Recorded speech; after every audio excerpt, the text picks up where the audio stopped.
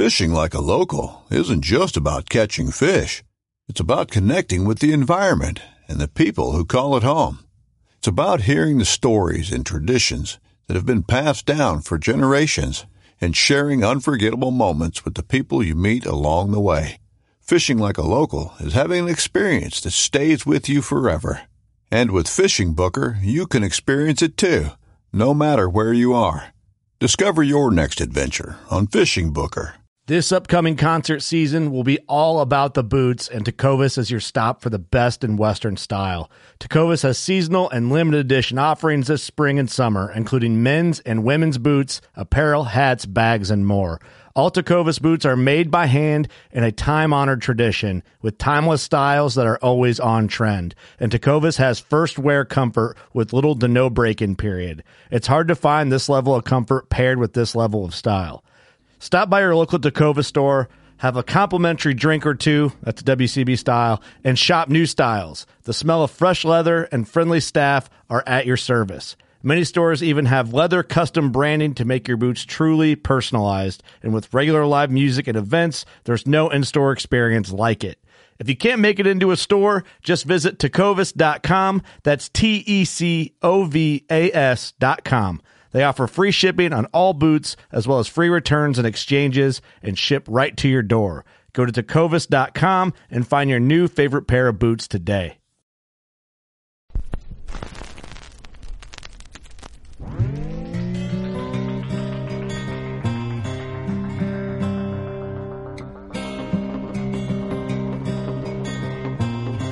This is Jeff Lindsay. This is Michael Pitt. Hey, everybody, it's John Dudley from Knock on TV. Hey, guys, this is Jared Scheffler from Whitetail Adrenaline. Hi, I'm Taylor Drury from Drury Outdoors. Hey, this is Nick Munt from Bow Collector. Hey, this is Melissa Bachman.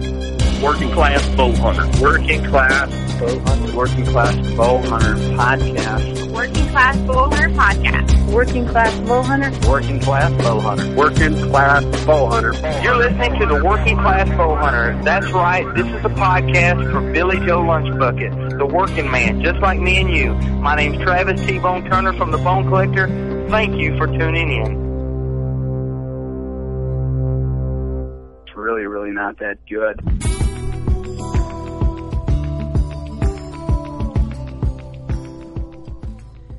Now, but before things get too serious, got to crack this beer open right here. It is 3/16 Austin, Stone Cold Steve Austin Day. Swig of beer for the working man.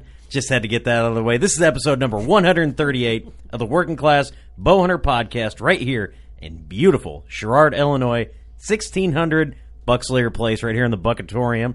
I'm Steve. In the studio today, Kurt, Eric, Moneybags Mark Reif. Good morning, good morning. It bothers me that you don't give us a chance to, like, hello, hey, I'm here. And then, like, you just, like, Kurt, Eric, Mark. Well, you know, I want to just get it out of the way and let you get guys the do intro. What the hell? Short and sweet, or what? I just want to say what I got to say and then handed it off to you guys. That's all I want to do. Yeah.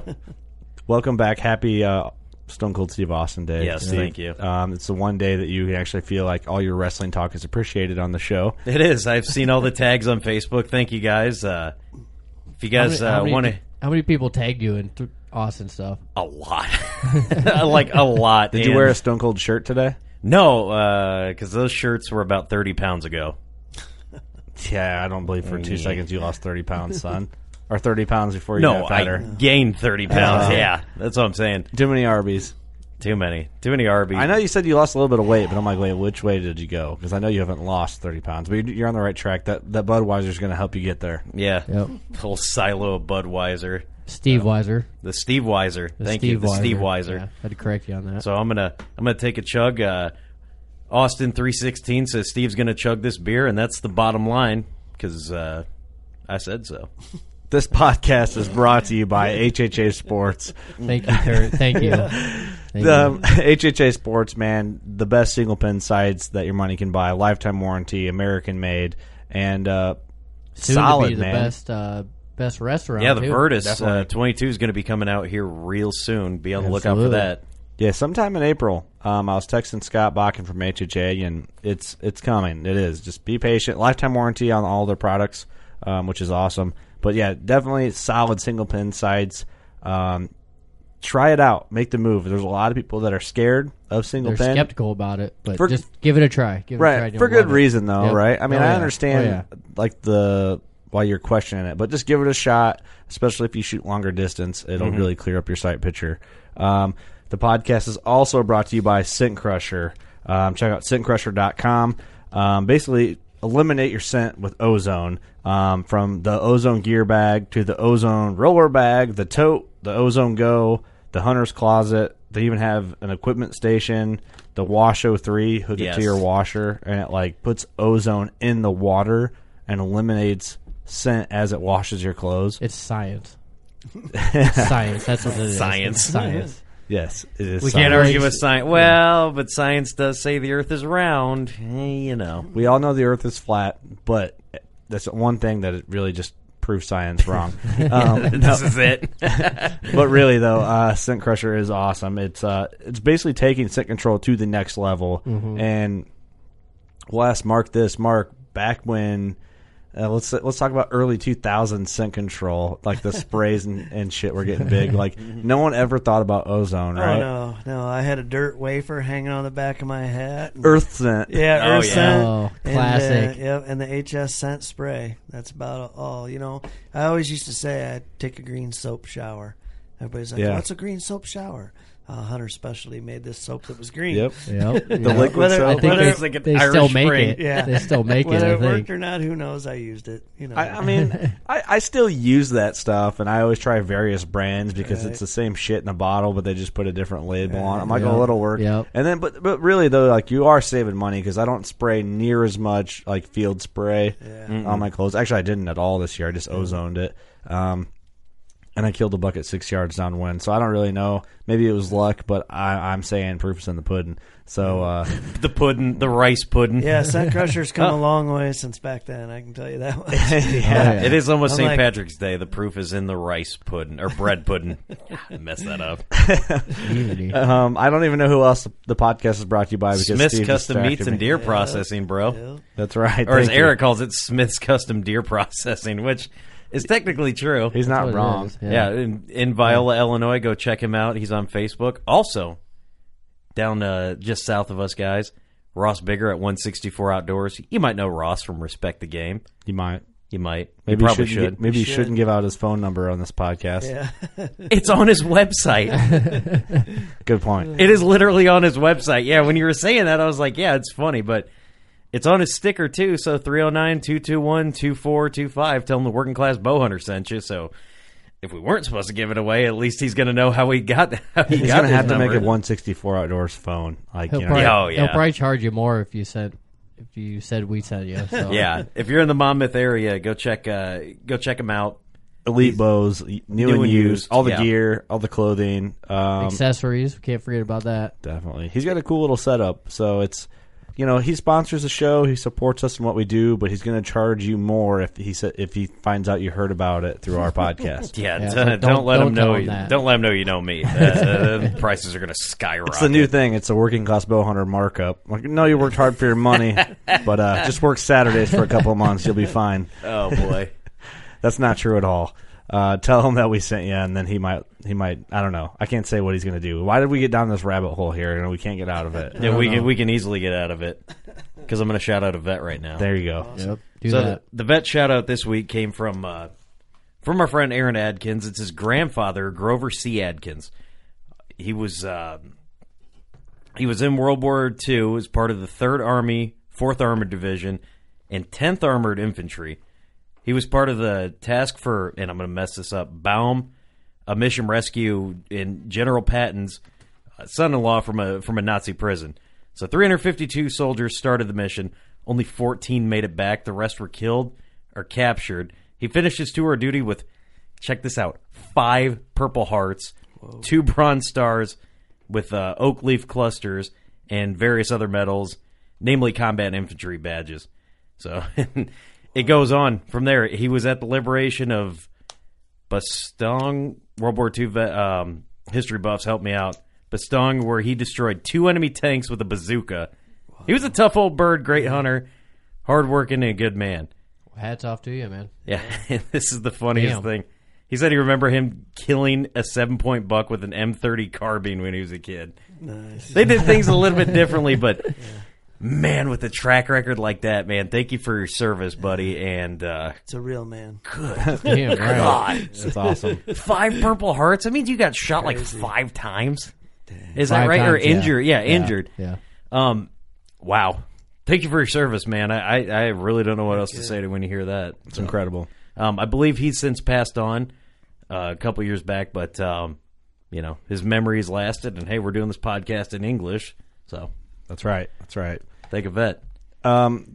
This podcast, we're getting back to the roots of the podcast of what we do, and we're going to just talk about various assortment of things. Basically, what's going on right now is, you guys are well aware, shed season's going on. If you haven't found a lot of sheds, like, you're in the same boat as I am. I'm 2 up. Eric's, I don't know how many up you are. 6. And that's on the low spectrum of our group of friends. Steve, I found a turkey feather. That doesn't count. I'm upset you even mentioned that. That's not how this works. No, we're Steve. not. You don't need to go into detail about it. So what I want to do is to kind of get things rolling here. I want to talk about, there's a cool article that was up online from the National Deer Alliance.com. It's kind of like a blog post they put up. 10 ways. You know what's funny? I think this deer that's actually in the blog was shot on a property I used to hunt, too. I just realized. 10 ways to show honor and respect for your kill. And there's basically, they list off 10 things, which there's things that we can throw in, too, from our point of view. Like, number 10, give thanks. If you're... No matter, like in here it says, no matter your religious beliefs, killing an animal offers an opportunity to give thanks.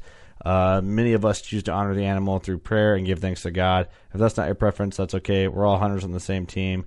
It's just respectful to give thanks, either if you're thanking God, thanking whoever, or just thanking like the animal for its life, or however you want to look at it, is all fine. But I think that's super important. Or the opportunity to be able to be on that property. That's a big thing where if you can thank the farmer that you're hunting their property, anything like that. Or you just be thankful for the moment, and then in like your own a successful hunt. I mean, right? Yeah, you don't really necessarily need to be thanking anything in general, but you can just be like overly expressive of how thankful you are for that moment. Which I feel like I find myself in that, but I feel like there's like a spirit in the land. Like Steve Rennell talks about it, like he eats an animal from the land he hunts, and he feels like it gives him like a deeper spiritual like connection to that property. Well, it's all the hard work you put in, and it just makes that all that much better, Right. There's that cool part of respecting taking the animal's life too. I've seen like on some hunts where there were some Indians, they would take something and hold it and start it on fire and let the smoke go around the deer or the turkey or whatever, that's and cool. do a little saying and respect the taking of the animal's life that it'll provide for you. So right, pretty cool thing. It's super cool. I mean, to even, you just have to be respectful on all aspects. But remember, this is cool. But respect the game. That's right. On Sportsman. That's right. They have on here number 9 is like recover the animal quickly. Yeah. You owe it to your harvest to recover it as quickly as possible to maximize the consumable meat. That's a kind of an obvious thing. Like that's always weighs on a hunter's mind. If you make a bad shot, it's like, son of a bitch. Like I don't want to have to wait overnight. It's the last thing you want to have to do. But sometimes you got to do it. You have to do it. But that's always weighing on your mind. Like I want to find it. I don't want it to be tore up. I want. That's the night where you don't sleep and you're thinking about it 24/7. Right, and that's the thing too. Like anti-hunters, people who don't hunt, think, well, trophy hunting is just for antlers. But it's like you don't shoot the deer or elk or whatever. And just let it lay there and cut the antlers off. Like that's not what it's about. Yeah. People don't get it. It's not like number one concern is I want to find it because I don't want it to be tore up. Yeah. And tore up because if it's tore up by something else, it's less meat for you to eat. Yep. Yeah, them coyotes be thankful that you didn't come get that. Right. I mean, so number 8, they have clean the animal thoroughly, which obvious reasons for your own personal like consumption, and you should just do that anyway, especially if you're going to be. That's why you take it to Smith's. That's right. Yeah. I mean, if you don't clean the deer yourself, or I'm sure you field dress it, but if you don't butcher the deer yourself, Smith's takes care of that in a clean process, which is a good point, Eric. And going in, kind of related, they have number 7, share the meat. And we're kind of going off the topics here of like what they have, but what I like to do when I shoot a deer is like, if I find someone's like, oh, I've never had deer meat, it blows my mind, and I'm like, I need to cook you something. Yeah. I had it one time from my Uncle Jim, and I didn't like it. It tasted gamey. Well, it's like, yeah, but that's the same thing that is the fallback excuse. Every time I love Indian food, and every time I'm like, let's go get Indian food. We tried it once, we didn't like it. Same thing with venison. Tried it once, I don't know didn't if like it. I don't know if that's comparable. It is comparable. People, it's that I tried it once, I didn't like it. Well, you're lying because you never tried it in a good way. Well, it's never been. I don't think deer's that, like, personally, I don't think deer's that gamey compared to, other stuff, but... Well, the thing is, here's what it is, and Steve Rinnella's quote is, like, if you think wild game or deer or whatever it may be tastes gamey, you've grown up eating... Wait, how does it go? You've grown up eating the wrong thing and you don't really know what animals taste like. Exactly. When I was in Brazil for work last summer, their beef is very similar to, in my opinion, obviously there's going to be other people that disagree, their beef tastes very similar to venison to me, and I think because it's more of like I don't think it's pumped full of the stuff we pump them full with, and I feel like it's more of a natural state. It's more of an air quote free ranging type of cattle. Yep. They just don't have Monsanto yet, bro. It's any time. But like it's coming. I was down there with our buddy Cameron Tank. We work at the same place down there in Cameron Brazil. Tank. And I took a bite of the steak. I'm like, dude, this kind of reminds me of venison. You know, it's a little fattier and stuff like that, but very similar, I thought. But delicious. You know, someone from up here that's never eaten deer meat and all they grew up on is beefsteak, they went to Brazil and ate one of their steaks, they might be like, this tastes funny. Yeah, but they wouldn't know why. But it's that, you know, if you're anybody that's on the East Coast, you eat seafood, you know, clam chowder, things like that. I guess it's just where you grow up. A lot of Mediterranean food is a lot of olives. I just can't stand olives, but I didn't have to grow up around it, so yeah. Well, part of the reason I guess if like cut them off, Mark. Shut up, Steve. Yeah. Part of the reason that, you know, somebody might say that is because they didn't take care of their animal property to begin with. You know, I used to work at a meat locker, and you know, I do taxidermy too, and people sometimes just, if you're new or, you know, even if you've cleaned a few deer, there's every now and again my dad will say, dude, can you show me again? And he's been hunting forever, but I just always clean his deer. So, you know, you leave something in there, take the esophagus out, you leave, you know, some people just, they're quick, they're in a hurry, it's cold, they don't get all the, you know, internal organs out. Right. That's a good point. It can really change the taste of the meat. They had some dry old steak one day, and, I don't like deer, you know. Well, how the hell did you cook it? Yeah, if you had it done. I was about to say that. It's also, too, Grandpa, the way you cook it. Yeah, Grandpa Joe got me a deer steak, and it was gross, you know. Well, but the thing is, too, like, deer steak, what I do when I cook just a deer steak, and I'm not talking backstrap, I'm not talking tenderloin, basically you're searing each edge of it for a few minutes, and then I put it on a plate and cover it with foil and let it, I guess, rest would be the proper term, and it still, like, cooks, and it's just like people are like, that's awful pink. I'm like, yeah, but listen, you just don't get it. Like it's venison. It hasn't been handled by 100 people at the Tyson meat packing plant and thrown into some shitty cellophane packaging and sat on the shelf at Walmart for 30 days, way past the expiration date, and then re-soaked with blood to look fresh and red again. And then you bought it. Like it went from the field, maybe to Smith's, maybe it didn't go to anyone. It just went from the field to your butchering table to the freezer. You know where it came from. You can eat that however, in my opinion, eat it however the hell you want to eat it. Yeah. You know? Would you eat pickled venison? Absolutely. Would you? I was curious to try it. I just don't have the patience to sit there and do the mason jars, and I don't have the space to let them sit. I've never had it. Like I know a lot of people do like pickled deer heart. Well, they used to do it all the time because they didn't have freezers. Well, yeah, it's true. I've eaten deer heart raw. So I think like pickled deer heart would be completely fine for me. You know what I mean? I haven't eaten like a lot of deer heart raw. It was kind of like I took a bite. I told this on the podcast before. Me and Tyler took a bite raw.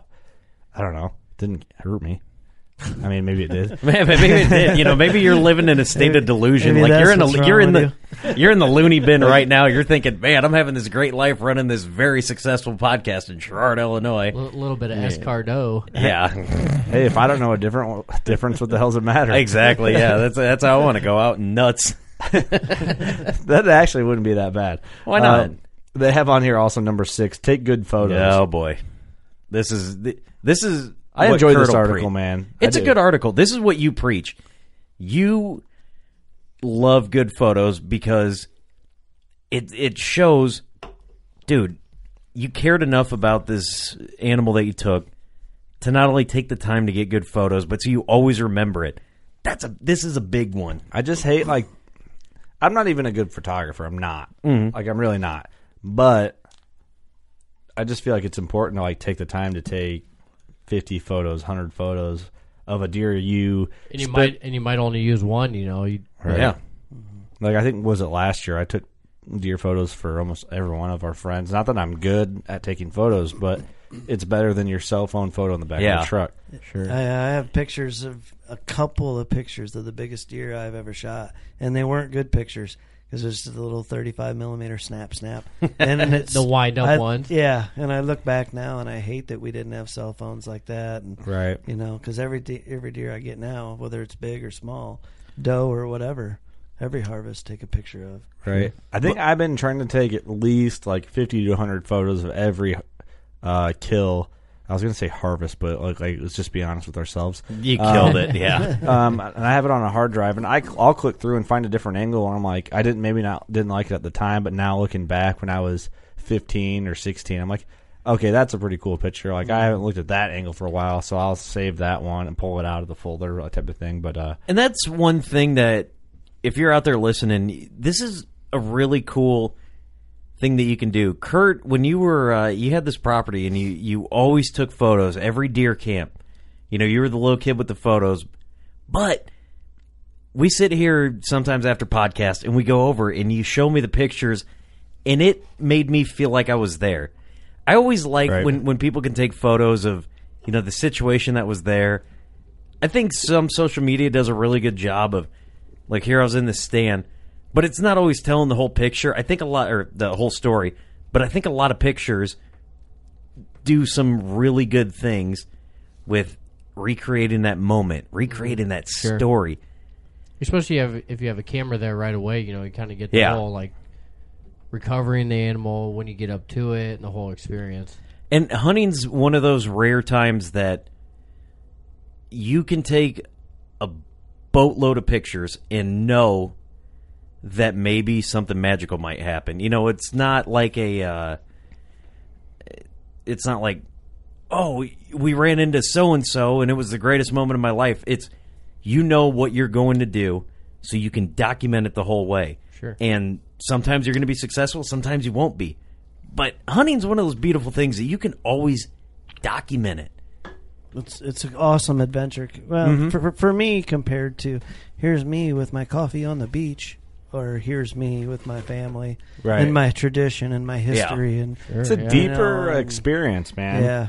And that's the thing, like, people don't, like, for me, hunting and the whole aspect of it is, it's like a really deeply personal thing for me. And I don't really know how to say this without sounding, I don't really know how it would come off, but, like, when you see people that aren't really into it, and, like, maybe that's why we kind of hate on some of the industry where it's like, oh, you're just doing this to have a TV show, or, like, some of the girls out there, and we all know what I mean, is like, okay, you're an Instagram hunter. Yeah. And I take a little bit of offense to it. Like, you're infringing on something that's very personal to a lot of people, and that grew up doing it, and their family did it, and you're kind of taking it and you're creating an image for something that people care about so deeply in a certain way, and you're kind of, like, in a way, trashing it. Yeah. Does that make sense, kind of, or am I coming off? Yeah, no, and I'm going to put you over here, Kurt. You're the one guy that is always thinking about hunting.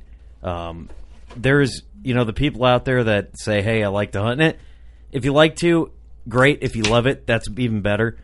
But Kurt's one of those guys that you don't see behind the scenes the amount of blood, sweat, and tears that goes into producing this. This podcast would not work without Kurt's hard work. And the guy's always thinking about hunting, and it's always in a positive way. We'll sit there and talk. I don't think we've ever had a conversation where hunting didn't get brought up. And we're friends. We talk every single day. And the amount of respect that you have for the hunting industry and hunting in general is one of those things that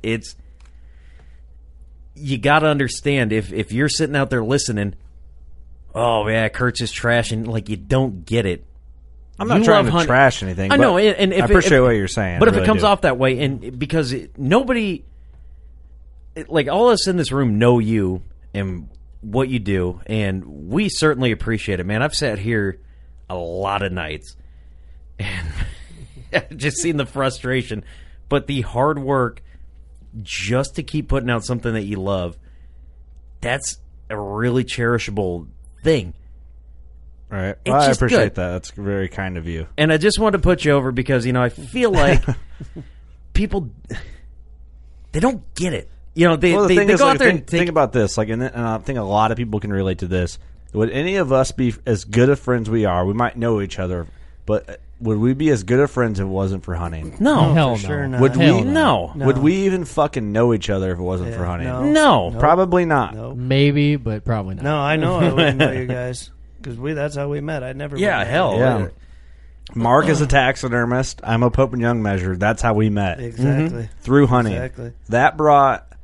Hunting brought me and Steve together because I want to start a hunting podcast. He did a different type of podcast. Yeah. That automatically common interest, but through hunting, continued that friendship. I met Eric through beer volleyball. Yep. But the only reason why I talked to Eric is because he hunted. Yeah. You know? And it just... That's how it is, and I think a lot of people can relate to that. And it's kind of the point of bringing up this article is it takes us off on different, I guess, revenues of conversation here. We want to bring you respect. I mean, we're not going to be sitting here feeding you guys a bunch of garbage that you just want to hear. If you guys want to just hear just some dumb hot chicks on the podcast, we can really work that out, and we'll take a bunch of behind-the-scenes photos. All you got to do is let us know. I can make that happen, but that's really not the direction I want to take this show. I'm looking for more of a deeper working-class connection with this. But, I mean, if you're like, yeah, screw all that, it's overrated. Yeah, I don't mind selling out and really just switching around. Son, I promise that will happen. Yeah, come on. What's better than a picture of Grandpa in a red plaid shirt holding a big 10-point exactly. hanging from a pole? So people grew up with, man. That's what we did. Yeah. Here is one of the things about us. You see working class Bowhunter, the name, and we always get a lot of guys. And Mercer, we love Mercer County, Illinois. This is where we're at right now. Hashtag Team Mercer County. Hashtag Team Mercer County. Oh, what's that? Bring that dude's name up. I forgot to give him a shout out. He hooked us up with the Jim. I can't pronounce his last name. Yeah, I can't pronounce it either. But you see that, and then you see we get a lot of guys that are on shows. Hunting shows, all-time great hunting legends. We grew up idolizing these dudes, and it's cool for us, the working men, and there's the ladies, but we always idolize these people, and so for us to be able to be the working man, start something, and talk to these people, we hope that's an inspiration for you guys to go out there and do something great. I know we're getting off on a bit of a tangent, but this is what's great about podcasts. We love doing this, and it's because we loved it so much, we've gotten to talk to people that we idolized. And we really want to be that old grandpa in that picture someday. And for sure. Yeah. For sure. Oh, yeah. We want to be the guys to, be able to pass on to our grandkids, hey, look, and just share the memories. Yeah. this is a tradition. Well, that's what brings up the thing. Like, share, basically, take good photos, share your experience online, which, take it or leave it. It depends on what you do. Immortalize your harvest with taxidermy, which, Mark, obviously, we can get into that. Teach someone else to hunt, which that we'll go into that as well. And then, support it through conservation organizations. Yes. But, talking taxidermy, man, since we're kind of on, our own separate tangent here with... the nostalgia. We haven't done this in a while. I know. This is a podcast with just us where we can just do whatever the hell we want. We're gonna do it more. Yep. We're running out of scheduled podcasts, which is completely fine. I want to get back to what we do. We were booked for 3 months, but it was great. We had an awesome time, but for sure. But taxidermy is one of those things. There's the nostalgia of hunting. You grow up with your grandpa, your dad, or someone in your family, an uncle had shot this monster deer, and he had it mounted. Probably back in the day, it was maybe an okay mount. But there's a certain mounts that like my dad's buck, the Geyer buck. Oh, Right. geez, yeah. Is a net 183 mainframe 8-pointer, and it's just monstrous. That buck will be a legend in my family forever. But with taxidermy, though, it preserves that memory. Like, you'll always have that hanging on your wall, so you'll always get to remember that moment. You know? Right. Well, Mark, like, you can take this away with this. Like, taxidermy, like, first, why did taxidermy appeal to you? Like, do you remember, like, when you're like, I want to be a taxidermist? Do you remember that whole, like, thought process? Yeah, for sure. Yeah. I guess I go back when I was a kid, the coolest thing that I ever remember, and that's what's neat when people get to experience this, is that my dad and my uncle were farmers in West Virginia, and they live in the mountains. I mean, this is legit. And we'd go there on the summers, and I'd walk in, and there'd be guns and gun racks, but then you'd come in the kitchen, and over the stove there'd be this antlers hanging there with John Deere hats hanging off the points. And you're like, that's real farm, that's real country, that's real history. Yeah. Right. So you look at that rack, and then you go and you visit people, and you see their mounts and their houses, and you're just, wow, that's crazy, that's cool. Or if you grow up that way, it's just normal, and you just get infatuated with that idea. Someday I want to get one of those. Right. So for me, I guess it was more that I've always loved growing up hunting and fishing, always loved it. And I remember I was doing union construction, sheet metal work, and just not liking it. And all these years thinking, there's got to be a way that I got to be able to make a living in the hunting and fishing industry somehow. Mm-hmm. So you start thinking and picking your brain, do you want to be a game warden? Do you want to do this? Do you want to do that? Well, at the same time, I was going through that process in my life and thinking about getting out of the union. It was time to pick up the biggest deer I ever killed from my taxidermist back in the day. And I just started thinking when he gave me the call, hey, I'm handsy, I'm craftsy, I've always been a guy that's built stuff. I wonder if I can do that. That'd be awesome. Mm-hmm. And had considered it a little bit. Oh, wouldn't it be cool to be taxidermist? Like everybody maybe joking around. Once. Yeah, right, yeah. And but then when I really started getting, to the point where I was going to quit my job, I was like, I've got to do this. So I went and picked up my deer, talked to him, asked him, because I'd been online looking up schools, and he told me which one he thought I'd go to, and I said, yeah, that was the top one on my list. Mm-hmm. So I just said, this is it. And I quit a $25 an hour union job, a construction truck and benefits and everything, and said, that's it, dude. I'm doing this. Take this job and shove it. Ain't working here no more. Yeah, I went to a really serious school so I could avoid trying to learn for 10 years by videos and magazines. Smart choice. Online stuff. I just jumped right in and said, sink or swim, son. I got to do it.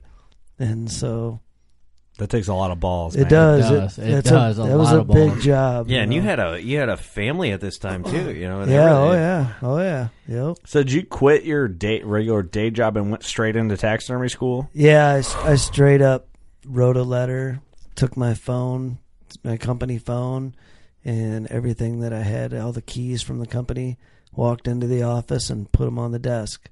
And this was before you even went to school. Yeah. Oh, yeah. wow. And I said, that's it. I'm done. I can't do it anymore. I got a better idea. Well, and you made that's awesome, man. Millions being a taxidermist. Yeah, right. I mean, it worked out. Been starving ever since. That's super inspiring, though, to chase your dream. Yeah. You had to think about that for at least a couple months. Yeah. Oh, yeah, it was. Oh, yeah. Ask guys that worked with me. I was pretty miserable at the end. I wanted to get out so bad and do that. I wanted to go to taxidermy school. Just do, I would just, it's amazing.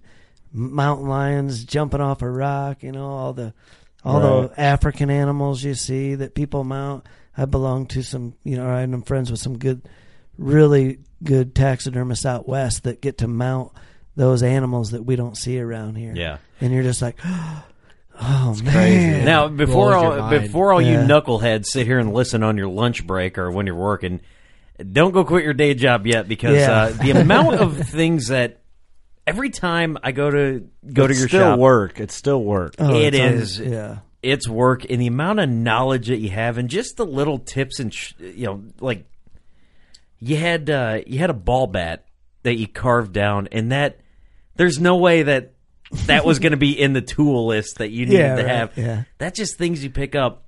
The amount of knowledge that you have with this stuff is nuts. Well, the thing is, it'll like, blow your mind. leading back into like the nostalgia of like hunting and the history, and I don't know really how we got off on all this, but like you are playing a part in, like, say you were the guy who mounted my dad's monster. Yeah. You know, you are a part of that history and For like sure. something I'm going to look at forever. Yep. And you know that mountain's going to get passed down to me, and then hopefully I have a son that gets passed down to him, and that You just keep the tradition going. I mean, that's what it's all right. about. It's crazy. That's absolutely the way I look at it too, for sure. I don't care, if I'm the slowest dude in the world. It's got all the respect in the world for me. It's top notch from front to back. I don't care. I don't cut in any corners because it is history and it is something that's. Right. If I was going to hang that thing in my wall, in my house, that's what I'd want it done. It's a respect thing too, right. man. Absolutely. But I think a lot of people see that as too, like, if you want the best work done, you're gonna have to wait for it. Yeah. And that's how I am. Like, if a taxidermy, if he was the best one in the world, he's like, it'll be 5 years. Yeah. Okay, that's fine. I kind of compare taxidermy to tattoos, man, in a weird way. Like, sure, some of for the sure. best tattoo artists are expensive and they're not fast, and that's just the way it is. Yep. I found our $1 million idea, fellas. Oh, jeez. All right, so Mark, we're gonna get a bunch of headshots because I personally feel like I wish everybody that I interact with could meet you because you're a fantastic dude. You love the sport. I'm you scared love to hunting, meet some of you love taxidermy. the people you interact with. You know what? Hey, let's not go down that wormhole. Not this podcast. We don't have enough time in the world, but we should start having Mark send autographed headshots of your best taxidermy. $5. $5. There you But go. we got to It's funny PayPal. you say that because last night I actually saw a conversation on like taxidermy 101 forum or whatever, and somebody was new into taxidermy and they said, how long do you guys put into your mounts? And it varied. Basically almost everybody was 10, 12 hours. Some guys were like me, however long it takes. Right. And there was one guy on there 2 to 3 hours. And I'm like, That's it? yeah, and he produced some pretty nice work, but I know. Bondo this, Yeah, Bondo does that. paper mache Yeah. even dry in 2 to 3 hours? Yeah. Do neck mounts count? Yeah. But in his defense, I mean, he had a guy that did all his skin work, so he got Oh, it back yeah. and mounted it. And that's a huge part of the process, big time. But, it's just, I just was like, I don't even care. I could never mount a deer in 2 or 3 hours. There's just so much to learn about it. You'll never, ever stop learning. That's what's exciting about it. I mean, It's something different every day. Yep. I mean, you're still doing the same shit, but it's something different. Absolutely. Well, I did the intern type, and I was laid off. That's how we end up. I measured a deer at Mark's studio for a guy because I'm a Pope Young measurer. And I was like, man, I went to taxidermy school with a legend, Joe Meter, in Solon, Iowa. And I was like, hey, man, if you need help, I'd like to help you. And so I was laid off one winter and helped Mark. And that's what I learned is like everything is different. And it's absolutely horrifying. Like, I can't imagine. I mean, maybe if I went to like a long, lengthy taxidermy school like what you did, like I feel more comfortable mounting a deer. But you'd be surprised, like, and we're all going to have like a get together in your shop and work on some stuff and kind of everyone can learn a little bit. I'm real interested in it, because I like building stuff and doing It'll stuff with blow my your hands, guys' so I'm minds. like, Oh, he ran through me how he does it, how Moneybags Mark Reif does ears. Yeah. Good God, man. Ears scare me. I like doing eyes a lot because I don't feel like I'm good at doing eyes, like the sculpting of the eyes. But I feel comfortable under your supervision, Mark, because if I watch Mark sculpt an eye, and it's difficult. Like, you can't just put it together. It takes smoothing out and like contour and all this like minute detail. See, I love that shit. Like, just going in and just trying to figure it out. Yeah. Like, that's what I like doing. Yep, it blows your mind. It really does. Every angle, every curve, even I remember the one day you said something so subtle to me that made all the sense in the world. You're like, dude, you just know how to like use your paintbrush at the right angles and then hold it this way and then go back and forth that way, and just the knowledge of the way to rub the clay with your fingers is just that comes from experience, though, right? Yeah, absolutely, for sure. It goes back to So I mounted a buck in taxidermy school, and then I finished it at Mark's taxidermy studio, and we were doing the finished work. And Mark sets up his airbrush and sets up, like, I don't know, this buck that I mounted, I found dead in like 03, 04, and it's just a monster. Mule deer splits off the G2s, like 12-pointer. It's probably in the 160s. Really cool deer. So, and just pretty white tines. I had them on film that year, and we started airbrushing. I'm like, Mark, this is scary. He's like, oh yeah, I guess I should have had you practice on something else first. He just throws you in there right away. Sink or swim, boy. So I'm like, paintbrushing. Do this. Yeah. You know what? Or airbrushing. But this whole conversation comes back to the article that we're talking about. It's all about showing respect to the harvest. That's probably a big key that when you go to talk to a taxidermist, is it going to be, okay, I give you this much money, you're going to get this product back this quickly? Or is it going to be a situation where you're going to take time because you know that this was the buck of a lifetime for me, and you're going to take the time to preserve that memory? And that's kind of what we've been talking about. You got to find guys like Mark. For all you out there and not around here, that's going to be a huge thing. And I want to ask this question, Mark. If somebody was looking for a taxidermist and they had 3 potential interviews set up, what would be the top 3 questions you would ask a taxidermist that's a great question. What they're going to get? Yeah, I think basically I've gone over things in the podcast to look for before, but I guess I would ask them, first of all, what tanning process do they use? Because some guys will dry preserve them. Some guys, there's so many different little quick rub-on tans out there that. Mm-hmm. So what's the best? I want to hear that your skin went through a pickle solution, or an alum, which is an aluminum type of tan, a powder. So I want to know that your skin went through a pickle acid solution of some sort and was legitimately tanned. There's a million different shortcuts. I salted it. Yeah, I salted it. Yeah, and then I rubbed some magic dust on it. It's called dry preservative. But, and borax and things like that. It's just... Well, one thing I want to talk about is, there's guys that have hunted for 15 years and claim all this stuff about being the best hunters, and you look at their mounts and, dude, you're supposed to be this guy who knows what deer look like, know all this stuff, and, you have this many mounts and they look like fucking dog shit. Yeah. You're looking at it that some bitch wasn't cross-eyed. Maybe that's how you keep shooting your deer. The thing is, and I hate seeing this. It breaks my poor soul, man. When we go to the Iowa Classic and you see a 215-inch deer and the eyes look like it's in the headlights of a car. And it's it looks like it's getting hit by a car right when they got mounted. Kurt, you were sitting there you were saying something about a mount, and I swear to God, the guy who shot it was right next to you. And it was clearly bad. It was so obvious that it was. And you were saying that you're dude, did he mount that with it just breaks my heart, man. Because and the guy was right there, I think, because some guy shot a look at you, and I was like, "Hey, let's keep walking, dude." when you go to a classic, something like that, where there's a bunch of mounts, do you just sit there and does shit just pop out? Oh yeah, I pick them apart. I remember I was into it a couple of years, and I went down there with my carpenter, and he had a brother that had some stuff done at a guy that was kind of famous around here.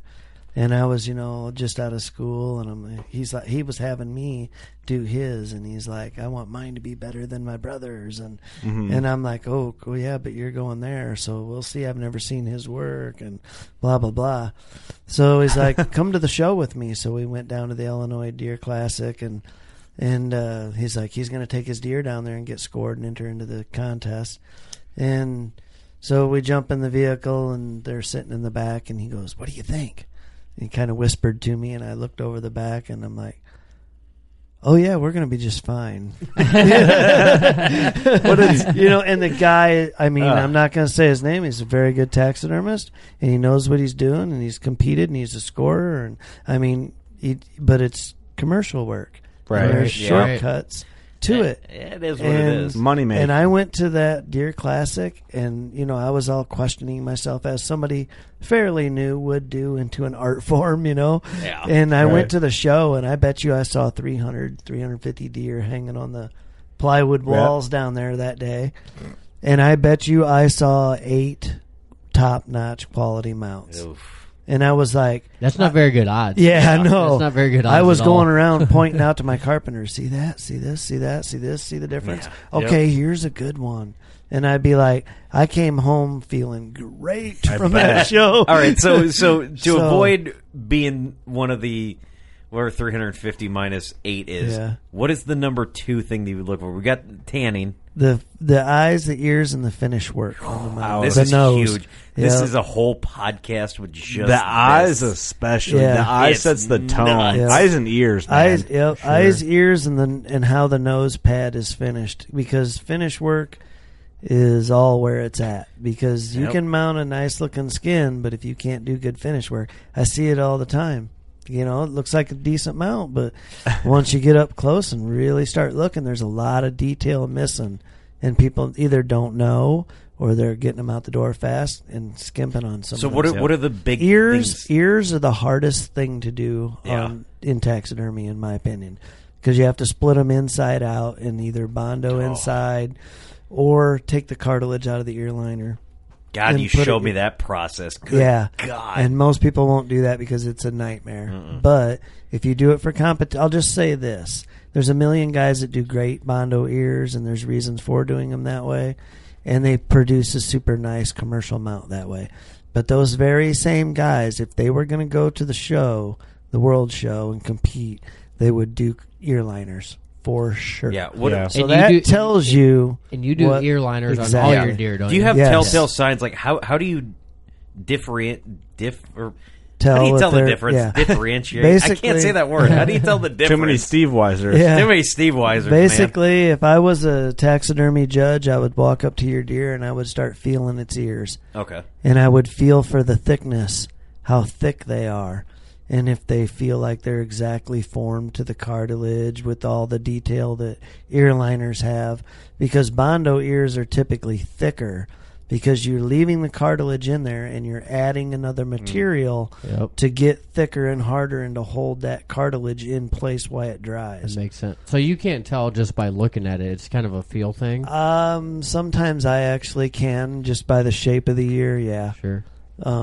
But These are Bondo in here. yeah, We're all For sure. looking up in here. Like, There's in the studio, my first buck I ever shot with a bow was in here, and that's an okay mount, like whatever. But this buck above Steve is clearly Bondo ears. Yeah. It's not terrible. I've seen way worse. A lot of times the edges will be wavy and they just don't have the correct, if you really know deer anatomy, they don't have the correct shape of the ear because it's basically, the cartilage will hold the shape of the ear once you turn it back inside out, but it's a general floppy skin. Right.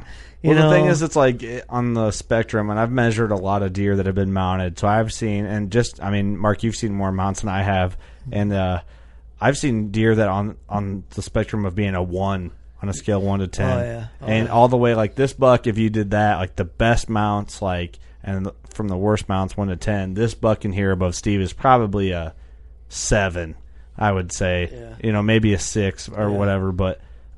And this turned into a taxidermy podcast really fast. It did, but it's all about respecting the animal. So Right. we've got one more. What is the final question? He said, I gave you 3. I'm sure you've got 1,000 that you could ask. Oh, but yeah. Well. what will be number 3? We've got the hide, the eyes and ears. What will be that third thing that you want to look for in a good taxidermist? Not saying that Bondo's a bad thing or any of that. And I'm not bashing it. There's a Bondo camp and an ear liner camp, and then there's a different way to do your clay earbutts. We've only talked about part of the Yeah, ear. there's an 87 Camaro Yeah. camp in the right way Yeah. camp. And We then, get it.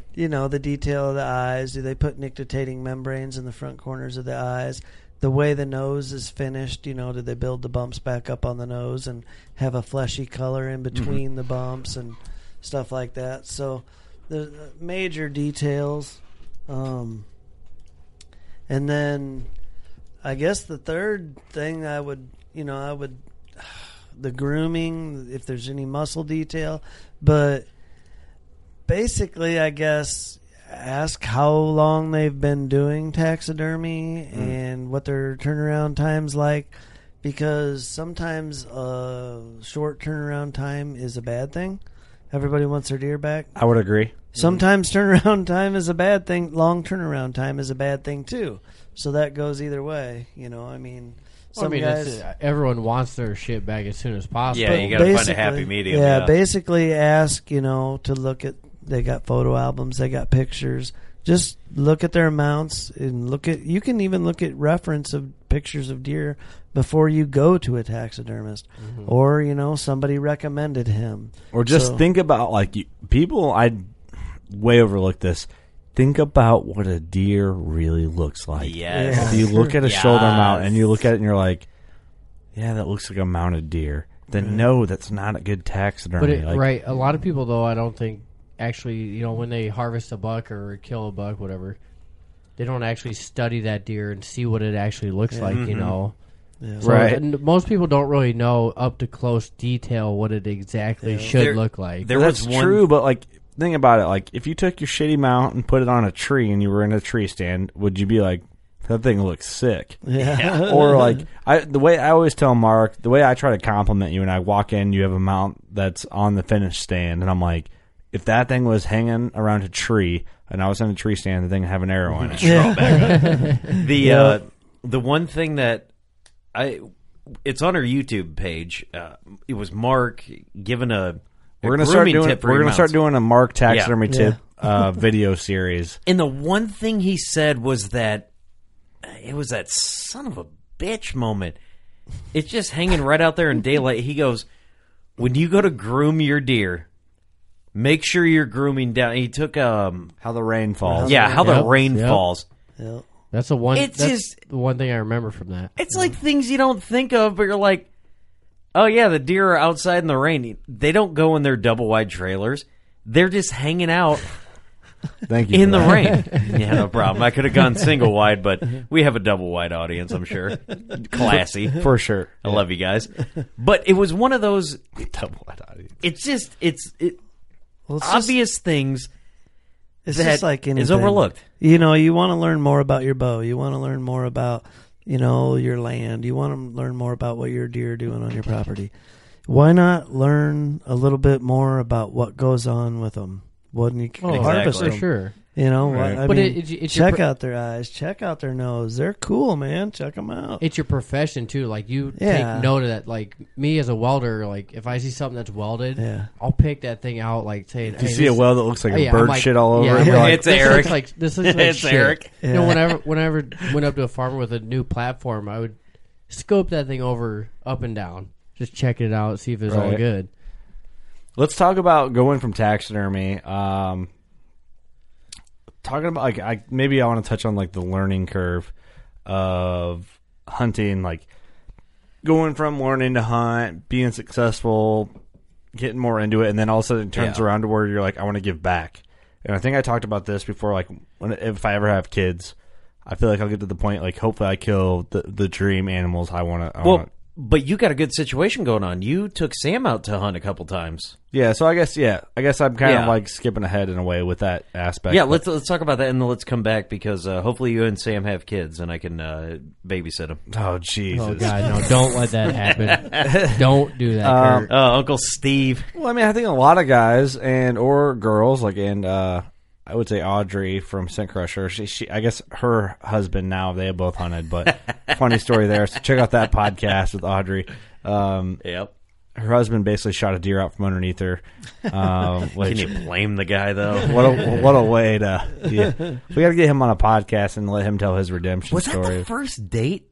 No. If memory serves. Okay. First day he fell out of a tree stand. That's right. Yeah. That's right. That was it. He fell out of his tree stand and broke his ankle. Oh no.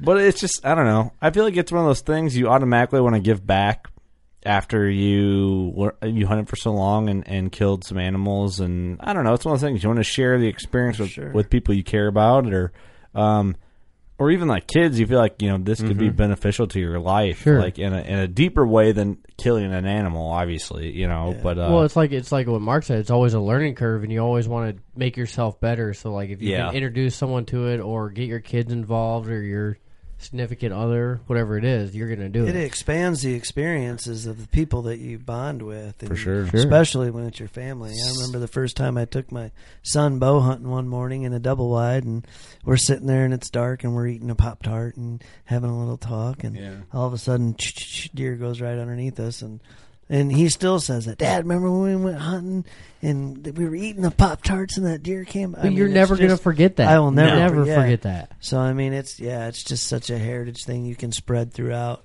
sure. other people and get them involved. And, some kids and some people need something like that to find for a path in life and stay out of trouble or do something, right. That's, positive, and then you can expand your friendships and all that through that and experiences. And I mean, you could lead if you take somebody hunting, you could lead them into a life of, they may be a taxidermist. Yeah. They may run a podcast. They may own a bow Right. shop someday. Well, it's or or deeper friendships. I don't know what it is. Maybe I don't know any different because it's my life, and that's all I know. I don't know any different from what I live. Right. But I feel like we have our circle of working class bow hunter guys. We call the WCBOGs, and we talk every day. All of us. There's a group of a handful of 8, 6 to 8 of 12. them. I don't know, but we talk every day, and it's it's always about hunting. Yeah. Always. That's what brought us all together. It's archery and hunting, and even archery alone. Even if they don't hunt, archery is a beautiful thing, and that really brings people together. And that's essentially the goal behind the whole podcast is. 1, it's fun. 2, we get to do what we want and brings people. And I want to inspire people to shoot their bow and chase deer and take it at a different aspect rather than. I don't know. I want it to be deeper than just the surface of I hunt. Yeah, right. But I do want to warn you guys. You introduce someone to bow hunting, they might shoot a bigger deer than you. Ask Clark Cummings with his son Matt. 196 inches. That episode aired 3 weeks ago or something. Yeah, I know. Respect the Game Sportsman's channel. We shared the teaser on our Facebook page. Yeah, I mean, but that, you know what? We joke, but how great of a moment would that be? For that sure. you Incredible. get to take your boy out, and Matt is a great kid. His father is a fantastic human being. That kid is going to do something big, man, in the industry. He has sold his Xbox to go snow goose hunting. I remember I was talking to Clark at the Iowa Deer Classic. Like, dude, you snow goose hunt? And he's like, I've never had an interest in snow goose hunting. That's Matt's deal. He shoots 196 inch. Yep. Yeah. Clark was the happiest dude on the planet. Clark rough measured it at 196. We did the he was podcast. close, He's like, yeah. let me double check it. I measured it 196. Nice. It's those moments it's that when you get into things like this, you get into bow hunting. Well, it's come first circle or full circle by then. Well, when you start, and I remember seeing those first little antlers with the John Deere hats hanging up on them, and I killed my first deer. Right. When I was a little kid, and then you grow and you start hunting, you start getting in the industry. Somehow you love it, you pay attention to it, and then you have kids, and then you teach your kid and experience them. It's like you've come full circle, and then your grandpa in the picture. It's Yep. It's something you never let go either. I mean, no matter what happens, you could get out of hunting for a few years, but you always come back to it in some way. Yeah, it's you still always in you. do. We all have some of the top hunting memories. We didn't even kill deer. Yeah, for sure. It's just great being there. Oh, Right. yeah. Could tell you a million stories where I was unsuccessful, but had the greatest time of my life. But they're almost not almost. They're just so. It's memories that you can never let go of, and you were there, you experienced it, and you loved it Because you're always learning. You're always learning. You don't.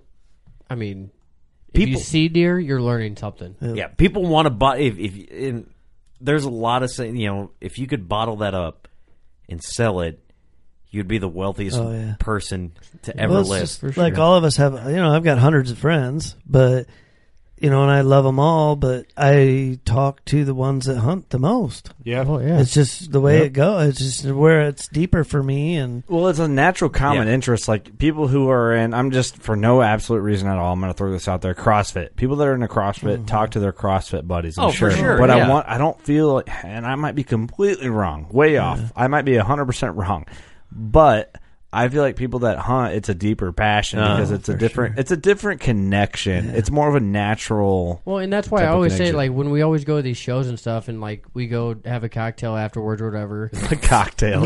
It's all hunting people, and we get along with everyone there. We have some interest to talk about. Which brings up a good point. We had a great time at the Iowa Classic. Yes, that we did. And I guess we're kind of in closing at this point. But I do want to ask. Oh, go ahead. I was going to say, if next year, the Iowa Classic in Des Moines, Iowa, I think it's the first weekend of March every year. If you're in the area, make it out to that. Yes. Man. And get a hotel. Stay Saturday into Sunday and go out and have a good time with your buddies. Celebrate hunting and you go out to a couple of the hot spots and you'll see people from the show and you get to mix up with people. Yeah, you will. And it's not just all about drinking. It's not, but it's socializing. You get to meet people and make connections and make new friends. But you see those big time people at the bar or whatever, and you can walk up and talk to them, and they're the nicest people you ever meet. Oh, for sure. Met Pat Reeves that way. Yeah. Greatest guy on the planet. Clark knew him. We walked up and he introduced me, and I was like, man, he was a really good dude. Really nice guy. And Jared Scheffler, awesome guy. Yep. Had it not been for hunting, we probably wouldn't have made that connection to talk to these people, and it was awesome. One thing I want to mention, and we're also tapering down into closing, is talking about hunting and the heritage of hunting and the friendships. Join some sort of club or conservation program or something, whether it's Boone and Crockett, Pope and Young, even NRA. Or even a local organization. Yeah, your local archery club, whatever it may be, do something. Whitetails Unlimited. Yep, Whitetails Unlimited. Just support it in however you can, because that's all beneficial and it supports what we do and what we're all about. So I personally am a member of Pope and Young Club, and I've been a measure and a member since 2009 and a measure since 2010. And we're all here members of Whitetails Unlimited. If you haven't been to a banquet, it's such a great time. It's everything we talked about. You basically find it there. You go have a good meal. You could win a couple guns. Everybody's there for one reason: whitetail deer. Yep. And it's such a good time. Maybe T-Bone might show up. You never know. Well, you'll know if you check the flyer. But those are really fun times where you get to just hang out, talk deer hunting, enjoy life, and that's what it's all about for us anyway. That's what keeps it going. That's what it is. That's what keeps kids excited, and keeps people, gives you something to take your kid to do, gives you something to go, keep fueling your fire. Otherwise, you sit in the house. Something to look forward to. Right. Yeah. But I mean, it's those things that keep the history and the heritage going. Mm-hmm. If we don't put forth anything into the conservation or efforts, then it's not going to be there anymore. You're not going to pass it down. It's not going to keep going. You're supporting what you love to be able to do. So exactly. I did want to ask Mark one thing. Yes. Mark, you talked about all the hundreds of friends you got, all the hunting friends. Out of the three of us sitting at this end of the table, who's your favorite? Oh, shit. Come on. You're putting him on the spot. Just turn it into a Mark Rife interview. You got to pick one. I'm going to have to say all of you. I love you all. Oh, that's a lie. He is the nicest guy you'll ever meet. But if you had to pick one, if you had to pick one, like a guns to your head. I have to go with Kurt. I've known Kurt longer. I just had to. Here we My go. man. I just Worst had to. answer I've ever All right, I'm leaving. I'm out of here. If it came to kicking one of us off a mountain, who would you kick first? Depends on who's carrying the most supplies. Son, I'm the mule. Steve, you're gone, brother. Yeah, get out of here. I'm the ox. I'm carrying the most. Well, Steve won't even make it to the top, so we don't have to worry about that. Yeah, that's a good point, man. That air is too thin. This was a fun episode. We burned out this podcast enough, so what I'm going to do to burn it out even more Let's hear it. is we're going to ask Mark some rapid fire. No, are we really? Yeah, because do it. money Let's do bags. And if you guys ended it right before this, it's our show. We'll do whatever the hell we want. Yeah. We're going to hit Mark with some rapid fire. Money bags. If you want to shut the podcast off now, go shoot your bow. We love you. Oh, you're the best. Oh, yeah. But if you want to hang around, we're going to ask Mark some rapid fire questions. First question, Mark. Who's your favorite pro wrestler? Oh, gosh. You know what day it is, by the way. I'm going to have to go Stone Cold because he said so. Oh, give me a hell yeah. Favorite movie, Mark? Oh, my goodness. Favorite movie. Say The Deer Hunter. Yeah. Favorite movie. That's a tough one.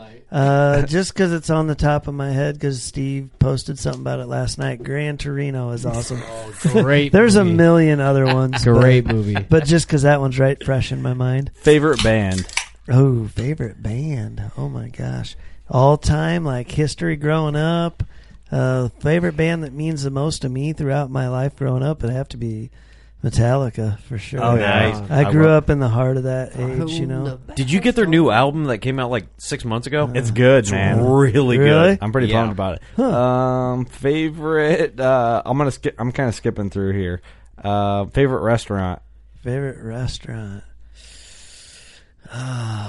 Anything pizza. I'm going to go La Roma's Pizza in Geneseo. Oh, Damn. I've never had Old that. Italian. They got good classic pie there? Oh, dude, yeah. Great pie? Yeah, All right, great hey, pie. That's where we're going when Yeah. we're working on the mounts. Get the meat lovers. It's good stuff. Finish the sentence. During hunting season, my wife blank. Gets mad at me all the damn time. Classic answer. All of my tree stands are blank. Feet high.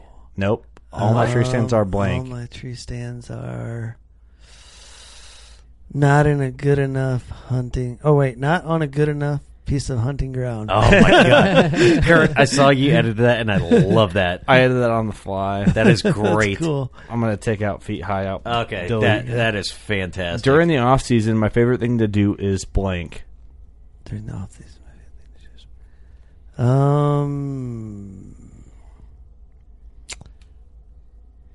I guess shoot my bow, probably. Hang out with my daughter. Solid answer. Or Classic. kids, I guess. When I'm bored in the tree stand, I like to blank. Uh-oh. Text Kurt, apparently. Look at my stupid phone. Like I shouldn't be doing. Oh, yeah. Message you guys on WCBOGs. Oh, good Lord. All right, here we go. Eric, what do you got to add? This is the end of the episode. I don't know. Nothing. You're a man of many words. Yep. Eric is the most pissed off he's ever been in his life. What do you got to say? Nothing really. Nothing. Mark, Whatever. anything? I've been thinking a lot about trying to do habitat improvements. So even if you can't do a lot on your own property because it's not yours, there's got to be something you can do. So when That's you're a podcast in the works. yeah, when you're bored and in the off season, wrap your brain around what can I do? Come up with different ideas. Steve, dare I ask? You dare. All right, Skip. Kurt. No. Yeah. Kurt, what do you got? Seriously, you know, I touched on it before, but Jesus Christ, son, Kurt, the things that you do for this podcast, we couldn't come here each and every week and put this stuff out. I'm gonna give a cheers to you right now. Aaron, make them clank on camera. I'll give a long distance knuckles. I appreciate cheers you for- appreciating me. And, you know, I've said it for a long time, man. You're the heart and soul of this podcast. I really appreciate everything you do, even if I don't tell you when we're not on air, but thank you for that. Let's keep hammering these things out, huh? Well, thank you guys for... Should we talk about the little giveaway we're doing quick? Yeah, we're Yeah, going check to that out. doing a giveaway on Facebook for Smith's Custom Meats and Deer Processing. Eric has a monster Iowa shed in here. You basically just have to guess the size, tag two buddies, like our page, like Smith's page, and throw a guess at it. If you're local, this one will mean a lot to you. We'll give you a discount on Smith's Processing. If you're not local, it doesn't mean a goddamn thing. But guess. I mean, you could drive it down to him. Guess- You could. Here's the thing: guess anyway for fun, and tag a couple of buddies, and then we'll send you some stickers or some goodies, and make it worth your while. All you gotta do is throw a number out. Plus, it's fun to educate yourself on antler size. So that's all we got this week. This podcast. We hope you really enjoyed it. All over the board. We had a great time. We love mixing it up with no set point topic. Taking it back to the Chopping roots. it up. Hunting camp style. Chopping it up. Yep. So Damn right. we love you. You know what to do. Go shoot your bow. Find a shed or two. We love you. Don't miss Mondays with Into the Blue, brought to you by Academy Sports and Outdoors. Every Monday night from 7 to 10 p.m. Eastern on Waypoint TV, the destination for outdoor entertainment.